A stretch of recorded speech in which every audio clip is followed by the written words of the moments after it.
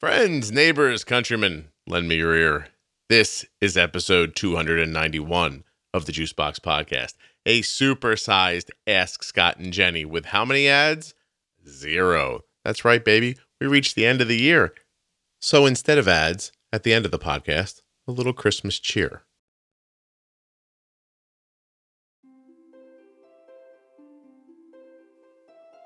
Here's what we're going to do today in Ask Scott and Jenny.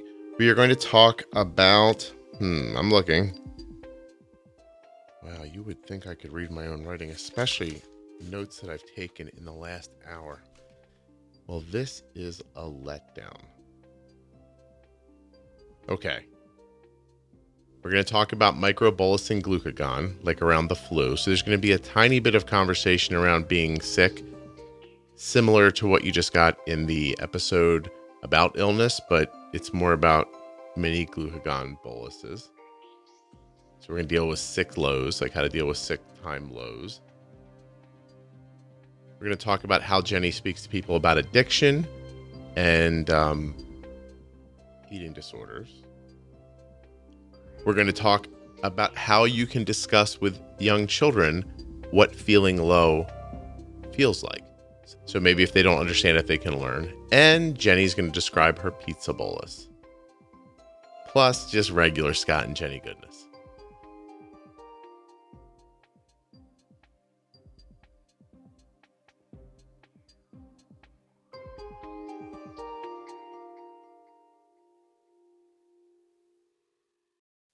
Please remember that nothing you hear on the Juicebox Podcast should be considered advice, medical or otherwise, and to always consult a physician before making any changes to your healthcare plan or becoming bold with insulin. Okay, so here's a question from Trina that I don't know if there's an answer to, but I'm incredibly interested. Maybe you're just going to say, there's no answer to this, but I'm not sure. Trina says she has a fairly newly diagnosed 7-year-old that can't recognize being low. And then somebody else comes in and says, I have a daughter who doesn't feel low too. Arden's always felt her lows at, I could tell by what she would say to me. I could probably tell you what her blood sugar is by her response, from 65 to 60 to 55 to under 50. I know, but is there a way to teach people to feel low? I don't feel like you could. And if not, then what are the reasons why some people feel it and some people don't? Or is there not even a reason for that? It's not uncommon for younger kids to not really be quite aware of what their body is signaling and telling them. I mean, outside of like a big gash cut that they get in the backyard or something, or like, oh my God, I'm bleeding, or it hurts, pain sensations are typically felt by all people, right? But from the low sensations, kids are usually not very good with how their body is doing, unless they're like, oh my God, I've got a toothache or my ear really hurts, and even little kids, like, under the age of, I would say, 3, an earache is typically like they're rubbing their ear or they're like, they don't want to lay down on that side. So as a parent, you can kind of tell. Right. As far as, a 7-year-old technically should be coming into some body awareness. Yeah. Being able to sense some things, but as a parent, you might need to discuss some of what the common symptoms are. Maybe they don't know how they're supposed to be feeling if their blood sugar is low. Yeah. And maybe when it is low, saying, hey, do you feel kind of shaky, or do you feel sort of, like you can't really do math? By the age of 7, kids know how to add and subtract at least the basic numbers, like, 20 and less, right? So in that sense, maybe it's not a symptom, but maybe something you teach them is, hey, do you know what 2 plus 2 is? Yeah. And most kids of the age of 7 should be able to spit out 4 pretty quickly, right? If they can't, maybe that's something you teach them to think, okay, 2 plus 2. I don't know what it is. And since we've got sensors kids nowadays can actually visually see, and they can start to associate a value with something in their body that's not quite right. Asking them, does your tongue feel kind of funny? Do your lips feel kind of tingly? When you put your hand out, does it kind of shake a little bit? Or do you feel sort of like, topsy-turvy on your feet?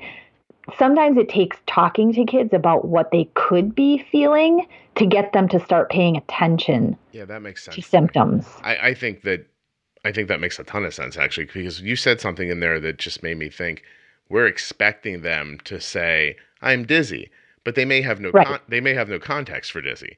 So maybe you take them at a time when they are absolutely at a good blood sugar and spin them in a circle a couple times, then go, hey, if this feeling ever happens, let me know. And we haven't spun you around like a twisty, right? Yeah. Like, you know what I mean? Like if we haven't spun you and you feel like this, let me know. Or I think that's a great idea. Like, and I would caution, when you try to teach them these sensations, maybe don't tie them to diabetes, because then it's possible they could make them up at some point too. Like teach them the sensations, don't mention the diabetes, and then just tell them, hey, if you ever feel like this, we want to know.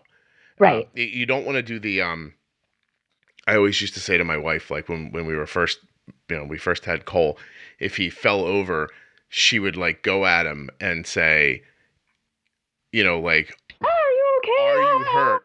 Is your leg hurt? And I'm like, don't put thoughts in his head. You know what I mean? Like, you hit your head. Are you hurt? Well, then you're like, oh, I guess I am. So you can put that thought into someone's head. But hey, that's a great, I did not think we were going to have an answer for that. This podcast is excellent. All right, let's go to the next one. As the end of season 5 comes to a close, I want to take a couple of moments throughout this episode to thank you. There are 508 ratings for the podcast on iTunes today. And I took some time to jump around iTunes all over the world, and in maybe 6 to 8 other versions of iTunes, like Australia, Canada, there are amazing reviews for the podcast. I'm so touched by all of them, and I appreciate all the time and effort that it takes to put them up.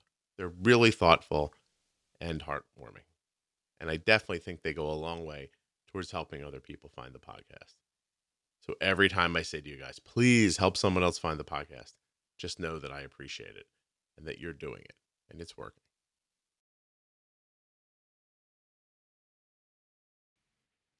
I saw somebody talking about something online the other day. Let me see if I can figure it out. I might have a question for you, Jenny. Hold on a second. Awesome. Well, I am going to hit this first, though, because then how do you help people who have type 1 and also have an addiction? So let's keep it to a drug addiction. Sure. Is there are there things that those people can be doing when they make the decision, like, I have to do better with my diabetes? Like how it seems like such a crazy thing, but at the same time, any kind of addiction could mess up diabetes. Obviously, I think, drugs and alcohol would probably be worse, but even if you had like a food addiction, that would throw off managing your type 1 a lot. Like, how much do you end up having to talk about that with people? I would say that it's more the, I'm glad that you brought in food as a piece of it. While it's not, addiction isn't, there's a lot of disordered eating that comes in with diabetes, because our management is from the get-go very centered around food, intake food, and you do food and food becomes almost a control piece. For many people with diabetes. So I think it's right to kind of categorize it in with drugs and or even alcohol. Those are pieces that we end up talking to people about, but not really managing that piece for them. And so far as our explanation about things like, for example, alcohol, right, as an addiction, alcohol can have major impact on blood sugar control. Right. And what happens within being drunk, right? Your ability to mentally decide things and make appropriate choices and what to do. And even, if you were high or drunk or whatever, and you were even changing your pump site, you could totally inaccurately do that. And you could have a major problem, right? So, I mean, those are pieces that we do bring in as far as discussion. We encourage people to continue with their, their therapy if they are. And most of the people, I would say 98% of the people that we work with who have either had an addiction or are managing an addiction of some kind already have a therapist that they're working with. Yeah.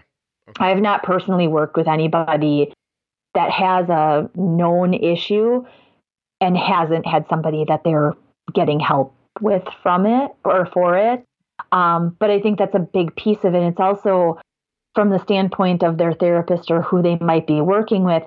That person also needs to understand the diabetes component to it, because it needs to be brought in to the overall picture of discussion, Because the diabetes is a stressor, and that's going to be part of how they manage that. Correct. Yeah. So I don't know if you saw recently, I did a something I called After Dark Drinking Addition. Excuse me. And it was a piggyback off of a conversation you and I had when we talked about how to bolus for alcohol. And then I said, you know what, Jenny, I'm going to get like a professional drunk on here to talk about this, right? And actually, the funny thing is that the person, Maya, who ended up being on the episode, 2 different people in her life who listened to the podcast separately of her contacted her and said, "Oh my God, it's your turn to be on the Juicebox podcast." He's like, she's looking for somebody, Scott's looking for somebody who knows how to really drink and take care of their diabetes. It's your turn. And she sent me a message and she's like, I don't know how to feel about this, but apparently I'm the professional drunk you're looking for. And I was like, gotcha. So she came on and we had a really honest conversation about how she manages. She's a person who drinks. She's not a blackout drunk. Do you know what I mean? Right. But she drinks a lot more than probably most people do. Like, she's at least having a couple of glasses of wine a day at her meal. And she's a person who finds a lot of pleasure going, as she described, going to like out to a lake and tubing around and drinking a case of beer and that kind of thing. And she talked about all how she did it. Super interesting. When I asked her what she thought the most dangerous part about drinking with diabetes was, she said it was about making a bad decision with insulin when she was too drunk to do it correctly. And she was like, that's my biggest fear. She's like, I figured out the rest of it. Like, I'm not super afraid of falling asleep and getting too low, especially because she has, she's got good technology too. Technology. Mm-hmm. But she said, I would think the biggest concern, and it's funny, it's exactly what you said. Like, what if I make like a grave mistake and give myself too much insulin? That's really, right. So there's a lot of consistency in that.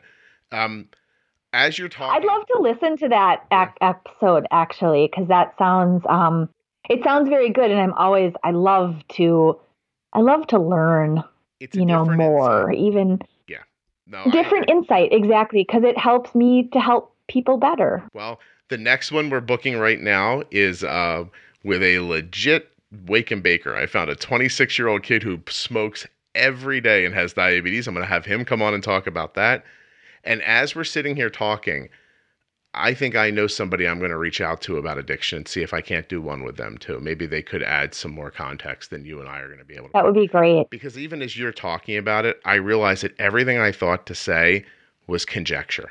I have no real life experience whatsoever. Like, right. I can imagine what the problems might be, but I don't really understand what it's like to be addicted. So, so the answer to that one here for Anna is that I think we're going to try to do an After Dark episode about this and get you more answers. Awesome. Cool. We've done. Some of you are asking questions that are already. You're going to have to listen to more of the podcasts. They're already out there. Go search. Yeah. They're on there. In fairness to them, I don't really label them that well. I want to wish everyone a Merry Christmas, a Happy Hanukkah, Happy New Year, a wonderful holiday season. I hope all of your dreams come true. I hope you find some time to relax. May you find time to be with your friends and family and just reboot. Let your brain go limp for a couple of days. so you can recharge. And I hope during all this eating and celebrating that's going to happen over the next couple of weeks, you keep in mind the things that we've talked about so far on the podcast, because I think they're going to help you. It's flu season, and this person's asking about something I have absolutely no experience with. How do they microdose glucagon in scenarios where they have blood sugars that are so low that they can't get them to come back up, and the person's maybe too sick or can't keep down food? Like, what are good, I guess not just around glucagon, but what are good practices about addressing lows when you're sick? Oh, sorry. You cut out a little bit there. Addressing low blood sugars when you're sick, when you're sick. Yeah. So, I mean, low blood sugars in illness are much more typical for stomach or digestive bugs. Not as common for like the cold or, like a bronchial infection. Those usually spike your blood sugar. So lows aren't as common. If the flu includes some digestive issues, then we usually say a temporary basal decrease to begin with can help to cut the risk, especially if you're not eating very often or can't eat more than like chicken or vegetable broth, or eat a popsicle every, couple of hours or whatnot. So taking your basal down temporarily, anywhere between 10 to maybe 25% less, is a good place to start. If you have a blood sugar that you notice is starting to trend down and you're so nauseous that you can't take anything in, turning basal down by 80%. So you're really only running about 20% normal basal for about 1 to 2 hours really cuts off insulin significant enough that it should help that glucose to stabilize and not get too low in a time where you can't take anything in at all. Right. So those are, some adjustments that can be done. Other ones, certainly, if you find something that you can sip on, even a little bit of like honey in the cheek or, cake frosting, I know is another one that's commonly, mentioned. Maple syrup is very carby. So those kinds of things, even in a cheek and sort of massaging, can help to get it to absorb through the like oral area. Without you having to maybe swallow it and affect how your stomach feels. Okay. Correct. I mean, you're certainly not going to get 100% of carb absorption, but you're definitely going to get some carb into the system by just putting it in the cheek and massaging it. And so that's another good option. Electrolyte beverages, especially for stomach bugs, are also a good place that you can get a little bit of carbohydrate. There's one that's got a minimal amount of carb. It's called Drip Drop. Okay. It's an electrolyte replacer. You put it in water. I think per serving, it's got like 8 to 10 grams of carb. So again, not a lot, but enough that it could help to stabilize blood sugar some.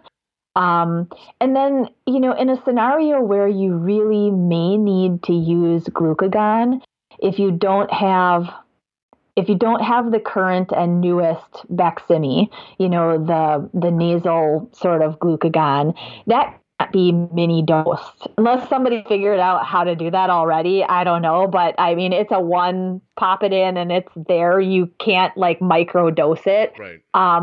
But there are some rules of thumb for micro dosing the injectable glucagon. Essentially, you would mix up the glucagon. The mixed glucagon is good for, I believe, up to 48 hours after mixing. Okay. So if you had to use more of it over the time period of, and stomach bugs usually don't last very long, somewhere between 24 to 72 hours at the longest. You would mix it up, but you're not going to inject it with the glucagon injector syringe. You're essentially going to use an insulin syringe. Right. So for those people who are using insulin pens with needle caps, get a one-time prescription from your doctor for insulin syringes. Yep. Keep a box around so that you could go ahead and microdose your glucagon. Yeah, I would say Ardent has been pumping for like ever, and we still have syringes in the house. I always make sure we have some. Just in case. Yeah. That's all. It just needs to be there just in case I need it. So And they don't really go bad. I mean, your syringes, I mean, they do have expiration dates on. And I always think it's funny. I'm like, it's not like cheese. It's like, it's a piece of plastic with a piece of metal on it. Yeah, I haven't gotten a piece it of wet or plastic. anything. Yeah. I have some that are I had so many at the end of MDI that I gave a number of them away to somebody because I thought in a lifetime Arden won't use all these. So Right. we held on to a few and they've lasted for a decade. It's but been incredibly helpful when they were needed. So when someone goes to micro bolus glucagon, is it a testing thing? Are you just trying it and seeing? Or you said there's a rule of thumb or? There is a rule of thumb, and I'm actually off the top of my head, I don't know. I'm actually looking in my education materials right now because it's something that I actually send to people for ability to stress. While you're looking at that, let me say this. The idea of sipping tiny, tiny little sips while you're sick of, something that has a little bit of carbs in it with the electrolytes. First of all, it's going to help you being sick anyway. But it's really no different than when I was talking to someone a month or so ago, somebody I know personally whose child has type 1 playing ice hockey and was getting low. And I said, look, I think he should have some sort of a Gatorade and water on the bench. And then when he sees himself dipping a little low, that's the time you take a couple sips of the Gatorade.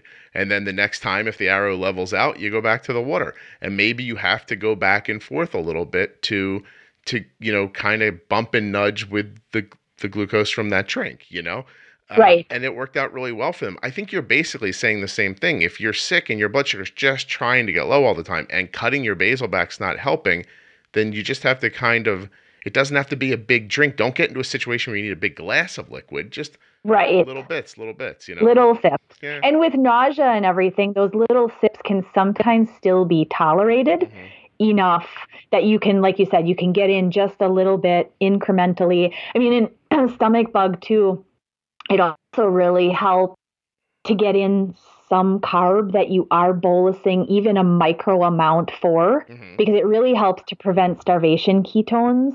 And anytime you're ill, you really want to prevent ketones of any kind because they could, even at lower blood sugars, I know we talked about this before as far as ketones, even with lower blood sugars in a time period of illness, it can lead to DKA, even at numbers that look more normal. So if along the line of a stomach bug, you're micro-dosing for, a popsicle that was 12 grams and you only bolus for 3 grams of it, it's getting enough little bit of insulin in that you decrease significantly the risk of ketones. You do not want to go into DKA. And if you go into DKA or you lose control of it, you got to get to the emergency room then. So correct. Yeah, don't. Correct. Especially going into overnight, don't, you know what I mean? Make a decision. My wife wasn't feeling well the other day, and I was like, don't wait till Saturday to decide you need to go to the doctor. So don't wait till midnight to decide, I don't think I'm doing well, and then fall asleep and find out you are in DKA overnight. You're going to have to it sucks being sick. Hopefully everybody has. And it kind of, blood sugar wise, it kind of also in an illness goes along with where should you look at the potential for needing something to help prevent a further dip, right? So if you're starting with somebody who's ill, really nauseous, unable to keep things in, or things are coming out kind of like both ends, not to be gross, but they really can't keep anything in, you may need to utilize something more than just taking basal down temporarily, right? That might not cut it completely. So then where should blood sugar safely be?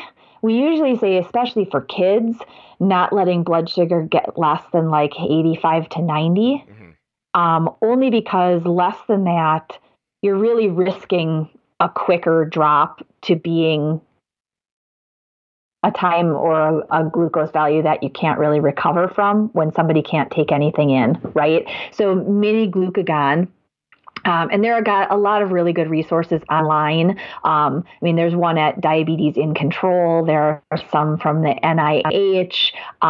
Typically for kids, we would recommend if your child can't take anything in literally at all, and glucose looks like it's dropping. It's not like that nice stable, but it looks like it's trending down. We'd recommend that the mini dose, mixing it up, that vial, push the liquid in, mix it up, get your insulin syringe. And using an insulin syringe, it's kind of based on age. So the mini dose of glucagon, each unit on an insulin syringe is 10 micrograms of glucagon. Mm-hmm. So that's the conversion. Okay. If your child is under the age of 2, you would need 2 units on the insulin syringe, which is 20 micrograms of glucagon. Okay. If your child is between the ages of 3 to 15, you would need 1 unit per year of age. So 1 unit of an insulin syringe or 10 micrograms of glucagon per year of age. And then over the age of 16, it's 15 units or 150 micrograms. Okay. And you'd inject it essentially the same way you're going to give insulin. Mm-hmm. Pinch up, inject it in. We typically still recommend, similar to low glucose, we still recommend checking blood sugar every 15 minutes and definitely doing it with a finger stick. Don't just rely on your CGM value. Do a finger stick. Yeah. Get an accurate value.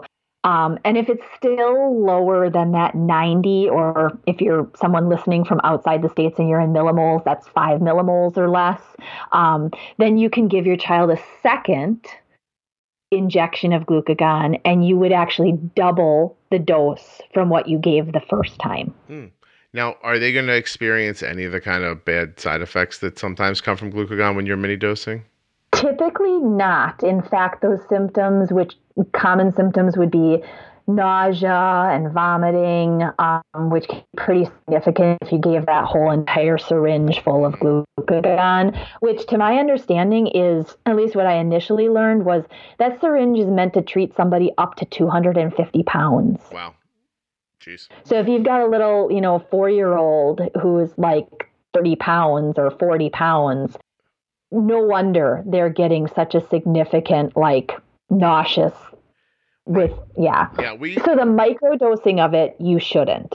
Arden's emergency one at school, up until I think she was over 80 pounds, just said just give half of it. If you can, just eyeball. I mean, if while a 7-year-old's having a seizure and you as a teacher who really never wanted to be a part of this can stop to think, I just want to put in half of this, well, good luck and everything. Good luck, right. Yeah, I think you're in an emergency situation then, and maybe the nausea afterwards is the price of doing business, but I just wondered if it came with the microdosing too. Okay. So I had one more question. I don't know if we can get through it in 10 minutes or sure. not, but I want We're good. Are we? Okay. So yeah, we're going to do one more. By the way, Arden's blood sugar, 77 and stable. Nice job. Thank you so much. Banana, bagel, 3 Milano cookies. Oh my gosh. Big bag of grapes. I have no idea how many. And a yogurt.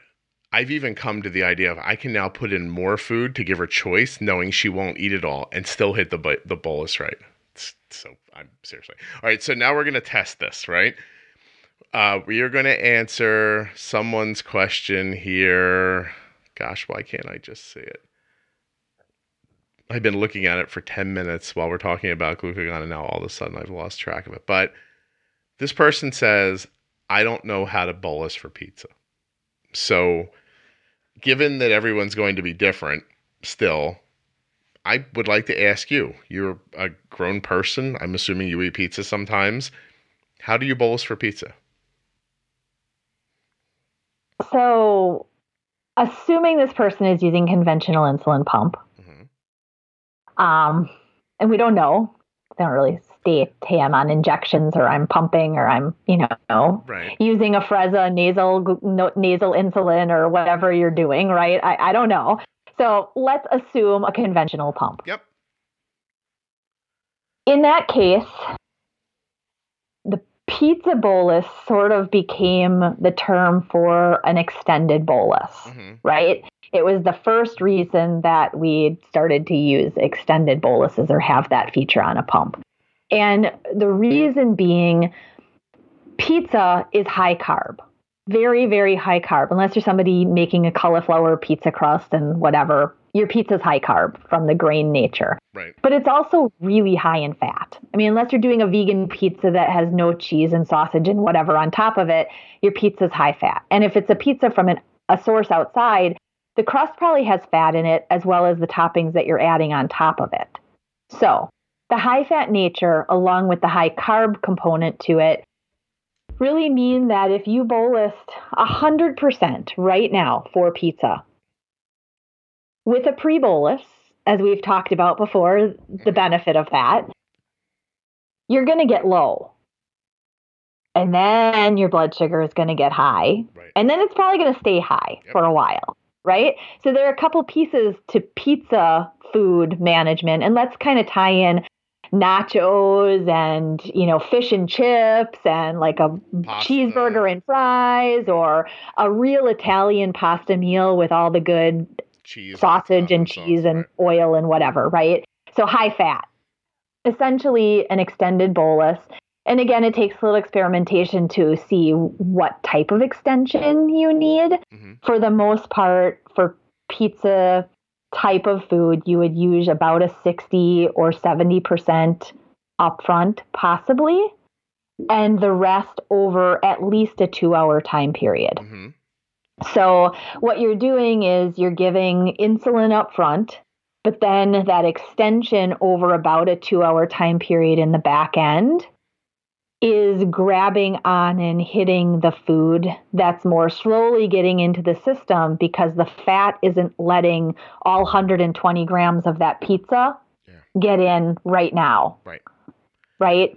Some people do a 50-50, 50% now, 50% over 2 hours. That works very well. I think the upfront amount, from my experience, really is specific to how much is on top of the pizza. Mm-hmm. If it's your margarita pizza that has a couple of blobs of real mozzarella on top, but it's not slathered in cheese and sausage and Canadian bacon or whatever, it's probably a lot lower fat pizza than something like the Meat Lovers. Yeah, right? So that breakdown of percent now, percent over time kind of goes along with the nature of what you've got on your pizza. Yeah. But that's the gist of pizza. And again, it takes a little experimentation. Sometimes you got to take a hit and learn and then move on from it, right? I would say, so Arden just had a slice of pizza going out the door to a party last weekend. And it was more the way you describe in some ways. So it was a thinner crust, but it had less cheese. Like, it's not completely covered with cheese, and I come to realize too, I live in a portion of the country where, I'm eating pizza that somebody in the middle of the country might have never seen before too. Mm-hmm. It's not Domino's or, some restaurant chain pizza. This is a real pizza. This is a 90-year-old Italian man who has the recipe for his pizza is chained in a box around his neck. You'd have to kill him to get it from him. And I happen to live in that part of the country where a pizza like that exists. And so she has this thing, but it does have sausage on it. So I looked at it and I thought, okay, Arden's blood sugar is like 105, I believe, back then, because she was a little on the lower side because she was spending a lot of time getting ready. It was a costume party and everything. She's moving around the house a lot. Blood sugar's nice and stable. I'm going to have a slice of pizza. I didn't worry about pre-bolusing it. And partly because I thought she might be trending down to begin with, so it wasn't, but because it's pizza too. And my idea about these carby things that hit hard and then last is I kind of just think about it as getting my insulin up front to stop a rise or a spike. So I have so much up front that there's no way for your blood sugar to spike. And then as time goes away, I can take insulin away and let what's left over from the big push at the beginning act as the basal going through at the end. That is one way I do that. The way you just described, I do as well. I don't need to re-describe it because you did such a perfect job of talking about it. But another way is that, like, it's just, I bring in so many blockers up front, you can't sack my quarterback. And then later in the game, when you stop blitzing, I send them away. So I sometimes get in so much up front that it can not only handle the food, but it can be part of the basal rate going away in the back end. And then I take the basal away. I trade bolus earlier for basal later. To leave the bolus tail end acting as basal later. Yes. Yes. Yeah. Yeah. That is one of the ways I think about manipulating insulin. So, and then the other component to pizza too is, again, the fat content, right? Like I said before, the margarita pizza with a couple blobs of buffalo mozzarella on top, probably not high enough in fat that you're going to have that long duration extended high blood sugar for 6-8 hours after. However, bring in the meat lovers and you not only probably need the extended bolus, but you probably need a temporary increase to your basal for hours after to avoid the sustained high. So again, scenario to scenario, you may have to decide what your strategy is going to be, but those are the typical ways to manage pizza. If Arden would have grabbed another slice, then I would no longer have been thinking about a bunch up front and no more in the back. Now I would have been, as soon as she had the second slice, I probably would have bolused thin crust pizza. My guess is like 25 carbs. Like I probably would have bolused 25 carbs and probably done 0 up front and the rest out over like an hour and a half. I would, as soon as she grabbed another one, I would have started thinking about the future. Yep. But it looked like one, and then she was going somewhere. She actually did have to bolus once while she was at that party. We did not end up taking it away. I did a pretty good job of balancing it. And so while she was there, we had to nudge like a 134 diagonal up at one point. She did not eat anything at the party, though. Yeah, I think at a certain age, kids just stand around and look at each other. So, just like, so you're here, I'm here too.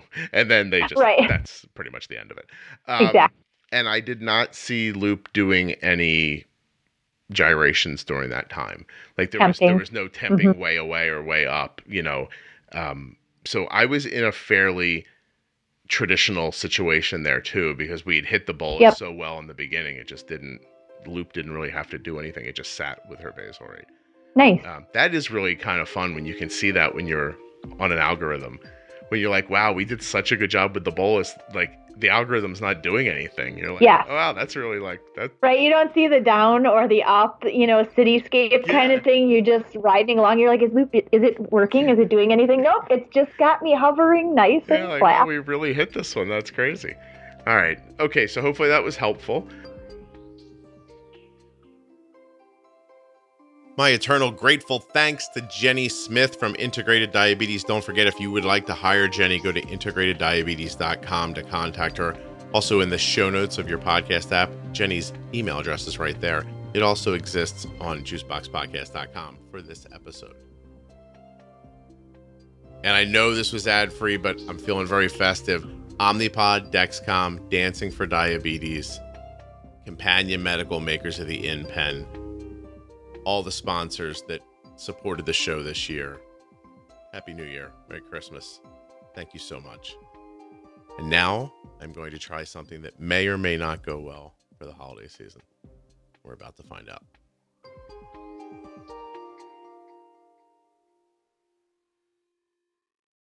This is for all of you who listen with your children, and for those of you who may still be children somewhere inside.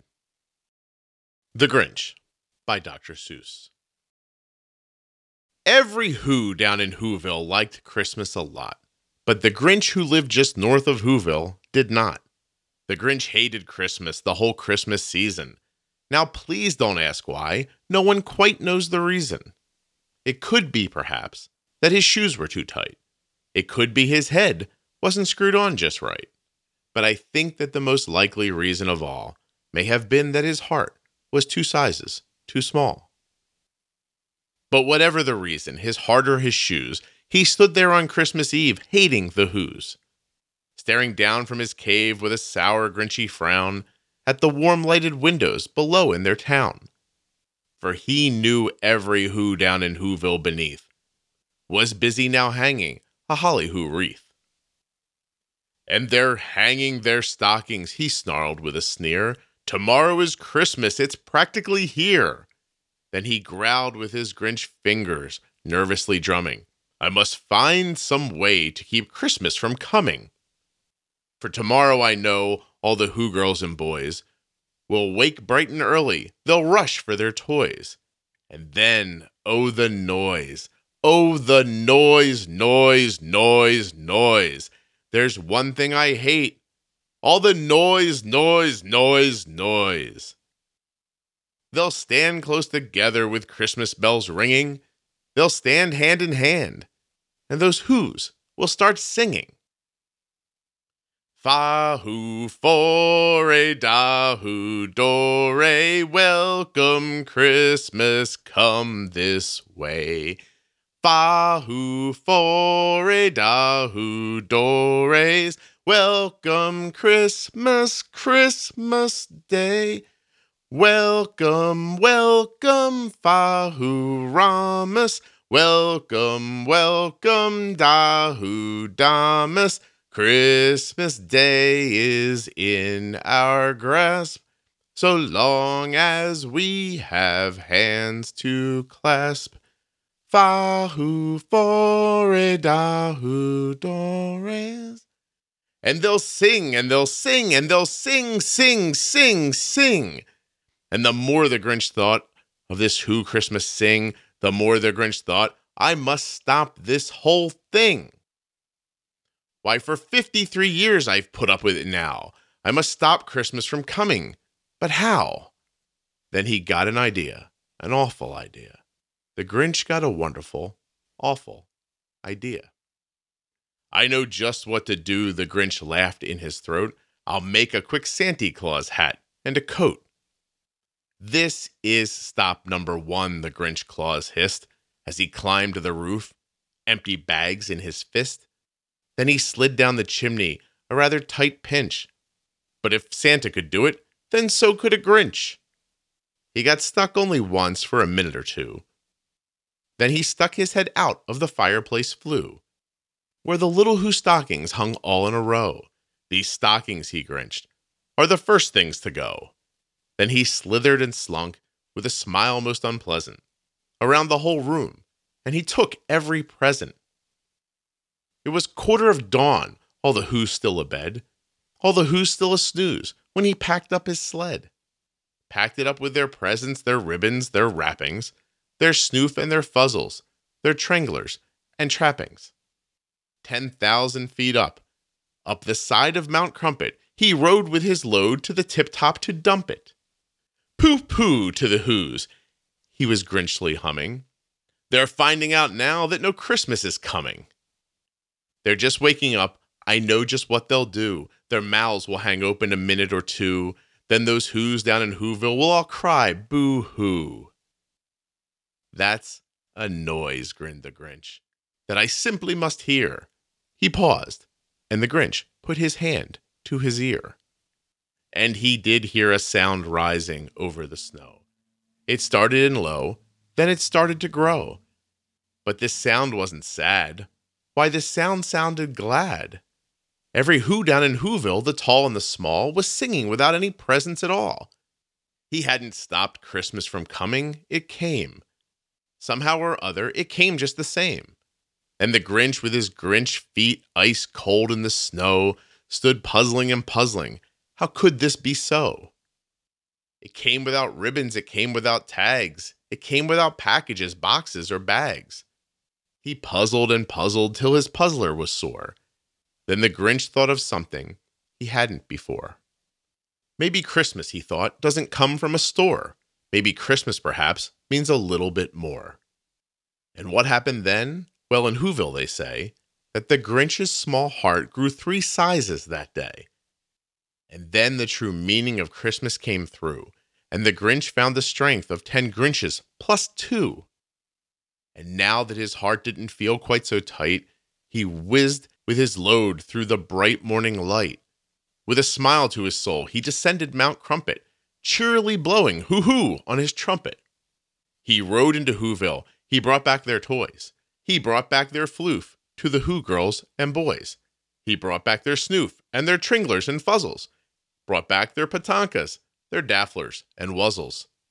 He brought everything back, all the food for the feast. And he himself, the Grinch, carved the roast beast. Welcome, Christmas. Bring your cheer. Cheer to all Who's far and near. Christmas Day is in our grasp, so long as we have hands to grasp. Christmas Day will always be just as long as we have we. Welcome, Christmas, while we stand, heart to heart and hand in hand.